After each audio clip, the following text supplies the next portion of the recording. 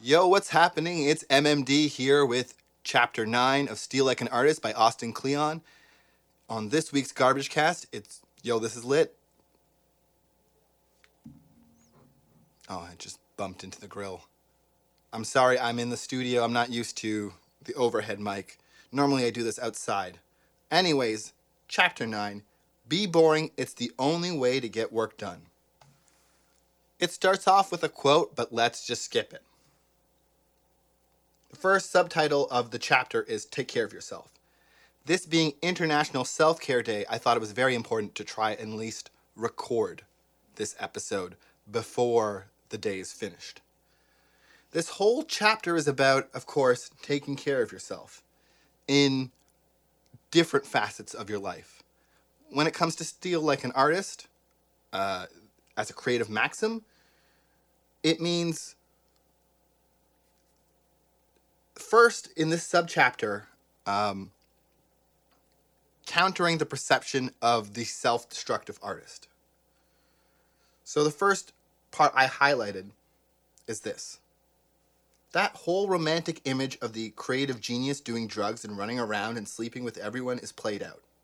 It's for the superhuman and the people who want to die young. The thing is, it takes a lot of energy to be creative. You don't have that energy to waste on other stuff.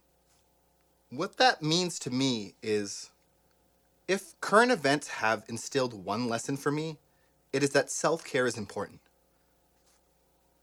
The creative and self-destructing artist is not sustainable, and definitely leads to more missed hours creating if left to their own devices. In fact, it does take energy to be creative. And if it didn't, there would be no barrier to entry. And energy is also required to hone your craft as well. If you want to get better, you can't be focused on getting better in a health sense. You only have so much energy and time. The notion that art is made of misery or pain, emotional or physical, often leads to quitting, either being creative or more drastically quitting life. You may be able to create in misery, but that doesn't mean that you can do it constantly. Eventually, it's going to take its toll on you as a person. How many brilliant tortured artists retire? So the author says it's best to assume that you'll be alive for a while. It's for this reason Patti Smith tells young artists to go to the dentist. He says, eat breakfast, do some push-ups, go for long walks, get plenty of sleep. Neil Young saying it's better to burn out than fade away. He says, and I mean the author says, it's better to burn slow and see your grandkids. So the next chapter is Stay Out of Debt. It's all about realizing fiscal responsibility as soon as you can, because that's the next big detriment to artists. The penniless artist is, of course, because most millennials have no concept of money. But I can't speak to more than what's written in the text. So let's go back to it. The art of holding on to money is all about saying no to consumer culture, saying no to takeout, to $4 lattes, and that shiny new computer when the old one still works. And personally, I've struggled with this advice all my life. The idea of money and saving it, it's kind of difficult for me. I'm always trying to fill certain holes in my life with things. And money itself can be very intoxicating, because all of a sudden you can go from not having the ability to own or do things, and then you're placed into this position of having. Like, I remember, like, when you go to college or university, you know, people referring to student loans as like beer loans or like beer money. I mean, that's part of that poor fiscal mindset that the author is talking about. Stay out of debt, develop a budget, get a fiscal plan in order, and try and stick to it as much as you can. The sooner you can do that, the better. Then more blackout word poetry. The next subtitle is Keep Your Day Job. The author says, the truth is that even if you're lucky enough to make a living off of doing what you truly love, it will probably take a while to get to that point. Until then, you'll need a day job. For advice on how to become a professional podcaster, this is not the podcast for you. I've never approached this from I'm going to make money at this some way, somehow perspective. It's always been a passion or hobby for me. I may take it seriously. I may go to great lengths to improve my craft, but I always know that is not a vehicle for stardom. If you're looking at how to make money at podcasting, there's a lot of people who are going to try and tell you need to do this or that. For example, I remember like PodCamp Toronto, Humble and Fred was speaking once, and they said, what you need to do is spend $20,000 and get $20,000 worth of basically putting in T1s and getting Shure SM7Bs and pro studio equipment. And that's not at all how you create a good podcast. Making it sound good is only one fraction of what makes a podcast popular. I mean, at the end of the day, you are competing against a multitude of podcasts and other digital media. So really it comes down to how compelling the content is and word of mouth. I treat this like a well-made diary or scrapbook. And through Steal Like an Artist, I've learned to borrow or cut out pieces of things that I like from my peers or betters and add them to my own work. But that is to say, this is all for my personal expression. I'm not looking to make money off of my scrapbook. So the next part he says is that in referring to a day job is that it gives you money, a connection to the world, and a routine. Freedom from financial stress also means freedom in your art. As photographer Bill Cunningham says, if you don't take money, they can't tell you what to do. So the notes I wrote for this, and you have to excuse me, I've earned my explicit tag for this chapter. Remember the fuck you pay me days of the Garbagecast? Well, this is what I was trying to get at. It's nothing personal. It also shouldn't be an obligation, but you should have passion for it. If you don't love it, then why the fuck are you doing it? Or in some cases, not doing it for free. If you spend more time not doing something or dreading it, then you don't love it. If you spend more time hyping things up and not delivering, you probably don't love it. If you do the work, but you don't follow through, you also probably still don't love it.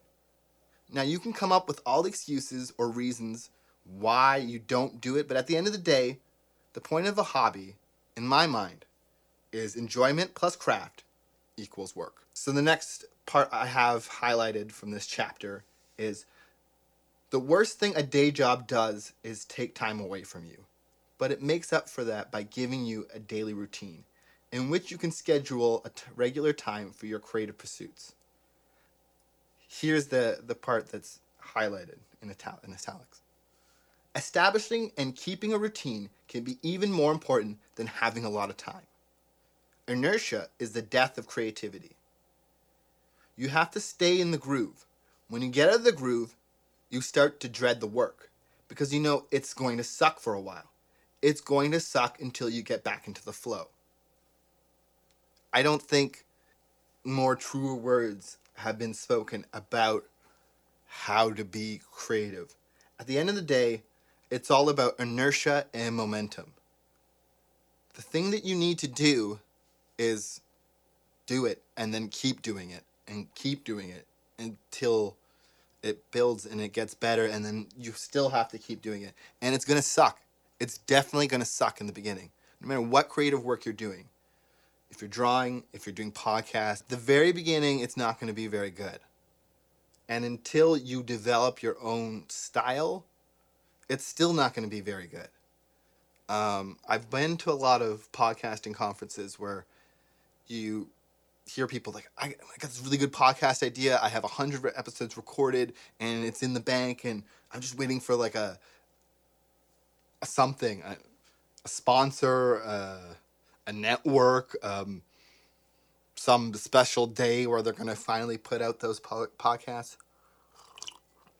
And that's why things like NaNoWriMo are awesome, because it comes every year, and you're going to try and spend every day of that month writing. It's that simple.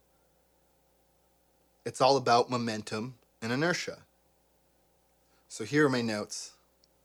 I'm sorry if this is getting personal. It's nothing against any particular person, but this is experiences from my own personal podcasting journey. So you can take it as it is. Yes, as Jackie has told me time and time again, he's an adult, and apparently I'm not. I'm not going to dispute the fact that I am afforded a lot more free time to pursue my creative projects than perhaps him or anybody else. However, I'm also not going to fucking apologize for that either. As you all know, I've worked jobs for employers before having to go back to work for my family. But I don't think it was a detriment to my podcast production, except for that job where I worked AV, and I knew my schedule literally the day before or the day of. However, from working there, I realized the importance of setting a routine in both the generation and production of your creative efforts. I hate to sound like Shia LaBeouf, but it really is that simple. You don't get anywhere without doing it. All of it. Whatever it is. A lot of podcasts get stuck in the idea or creation stages, but it only really is a podcast when it's on the feed. As a podcaster, you're only as good as the last podcast published. Nobody's saying that it has to be the most polished, best podcast that's ever been made. In reality, it's probably not going to be that. And nobody's saying that you can't try new things. You can totally do that on podcasts. I know a bunch of podcasters, including myself, who do a bunch of different things and put them on the single feed. Try new things. Do different ways, but don't let that stop you from making and publishing your art. It's really the second hurdle, biggest hurdle of being a podcaster. Part one is making it. The other part is publishing it and having it be used to being out there. The author says, the solution is really that simple. Figure out what times you can carve out and what times you can steal, and stick to your routine. Do the work every day, no matter what. No holidays, no sick days, don't stop. What you'll probably find is that corollary of Parkinson's law is usually true. Work gets done in the time available. It's that simple. Part of being an artist is making sure you do the work every time that's available. If you don't, you're more likely to not follow through, to not enjoy it, to just not do it. So it's really about, again, momentum and inertia. The next page is a calendar he used for his first book of just basically every day, Monday, Tuesday, Wednesday, Friday, the date X's on every day he wrote. So the next subchapter is get yourself a calendar. And he says, amassing a body of work or building a career is a lot about the slow accumulation of little bits of effort over time. So what I have written down is, it's all about inertia momentum again. When you create a routine and stick to it, you break down the work into more smaller, more attainable steps. The more you work, the more work you accumulate, the more confidence and body of work you have to show for it. Whatever schedule you can create, whether daily, weekly, monthly, whatever it is, do it as much as you can and keep track of each time you do. It'll help motivate you to keep at it. Miss a day, week, month, just do it the next time. Don't let not doing it get momentum, because that builds too. But MMD, I can't stick to anything long enough to create a routine. And for the longest time, this was my problem as well. It was only through doing I'm Done With This podcast in its very first iteration, every week with a co-host, every Saturday basically, that I basically developed the confidence to, first of all, speak into a microphone, and then take that conversation and try to listen to it again, especially when you have a very low self-confidence. It's mind-boggling how I didn't get lost in that first step.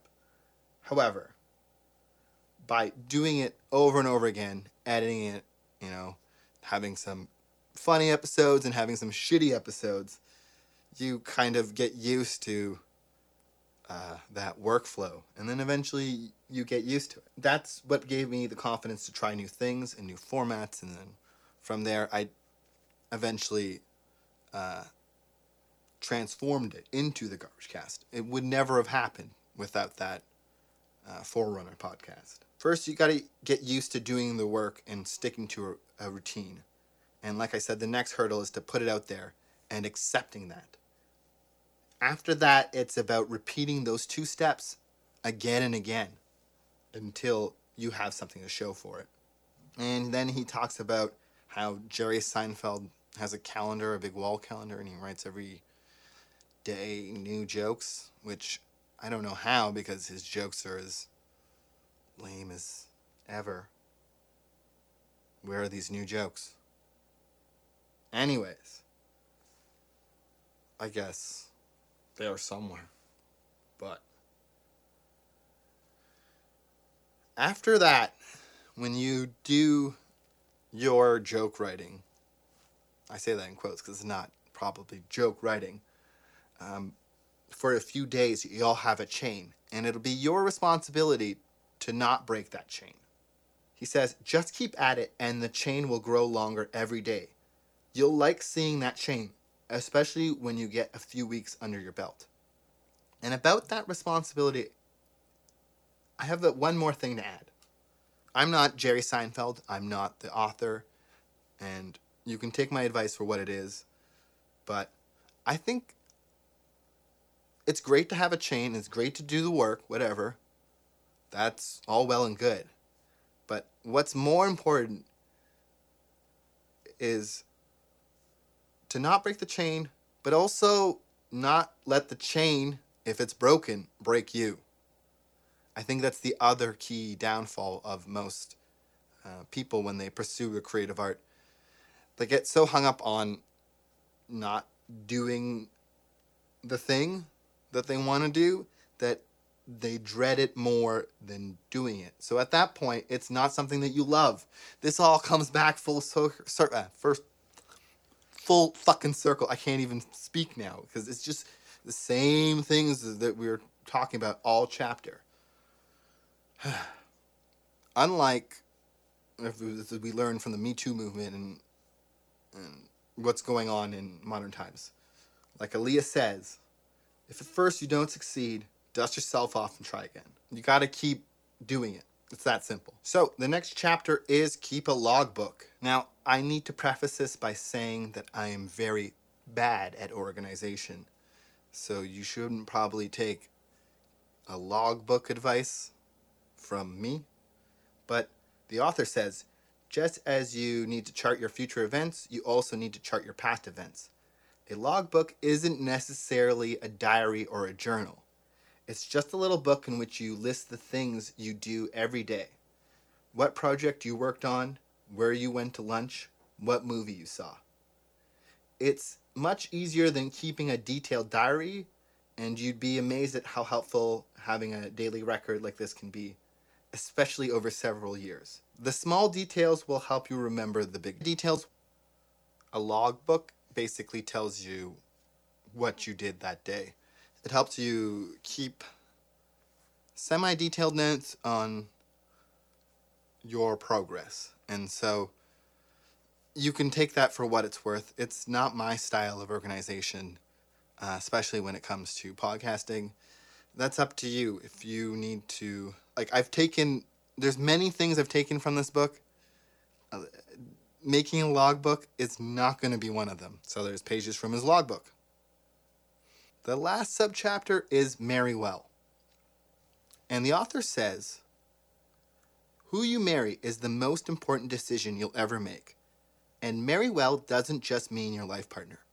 It also means who you do business with, who you befriend, who you choose to be around.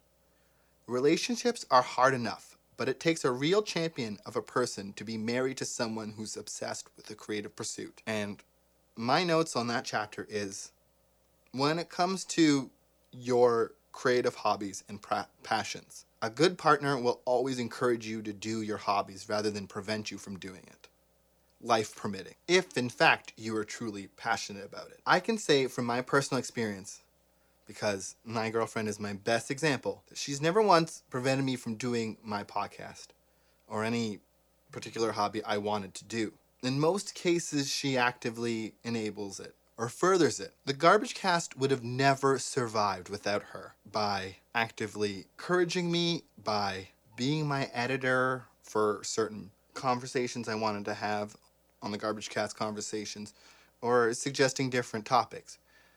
Without her, I wouldn't have the confidence to keep doing it when I really hate it. And that's what you need in a partner, especially if you want to be an artist. And I think that's it for the chapter. Yeah, next one is chapter 10. Okay, so we're getting down to the end of the book. I'm pretty sure after 10 is the final conclusion, deleted scenes. And I guess we'll do some sort of wrap-up chapter, maybe looking at the entire book. I don't know, this is my first time doing a book podcast. I'm really working heavily off of the Sneejnerg model of talking about books on podcasts, because I have no concept of this. I just wanted to try something new and push myself and maybe learn something at the same time. I think through this journey, so far, I think we've both hopefully have. We'll know when we get to the end. So, for Yo, It's Lit, I'm MD. This has been Chapter 9 of Steal Like an Artist by Austin Kleon. Another one is in the books. Read it. We live.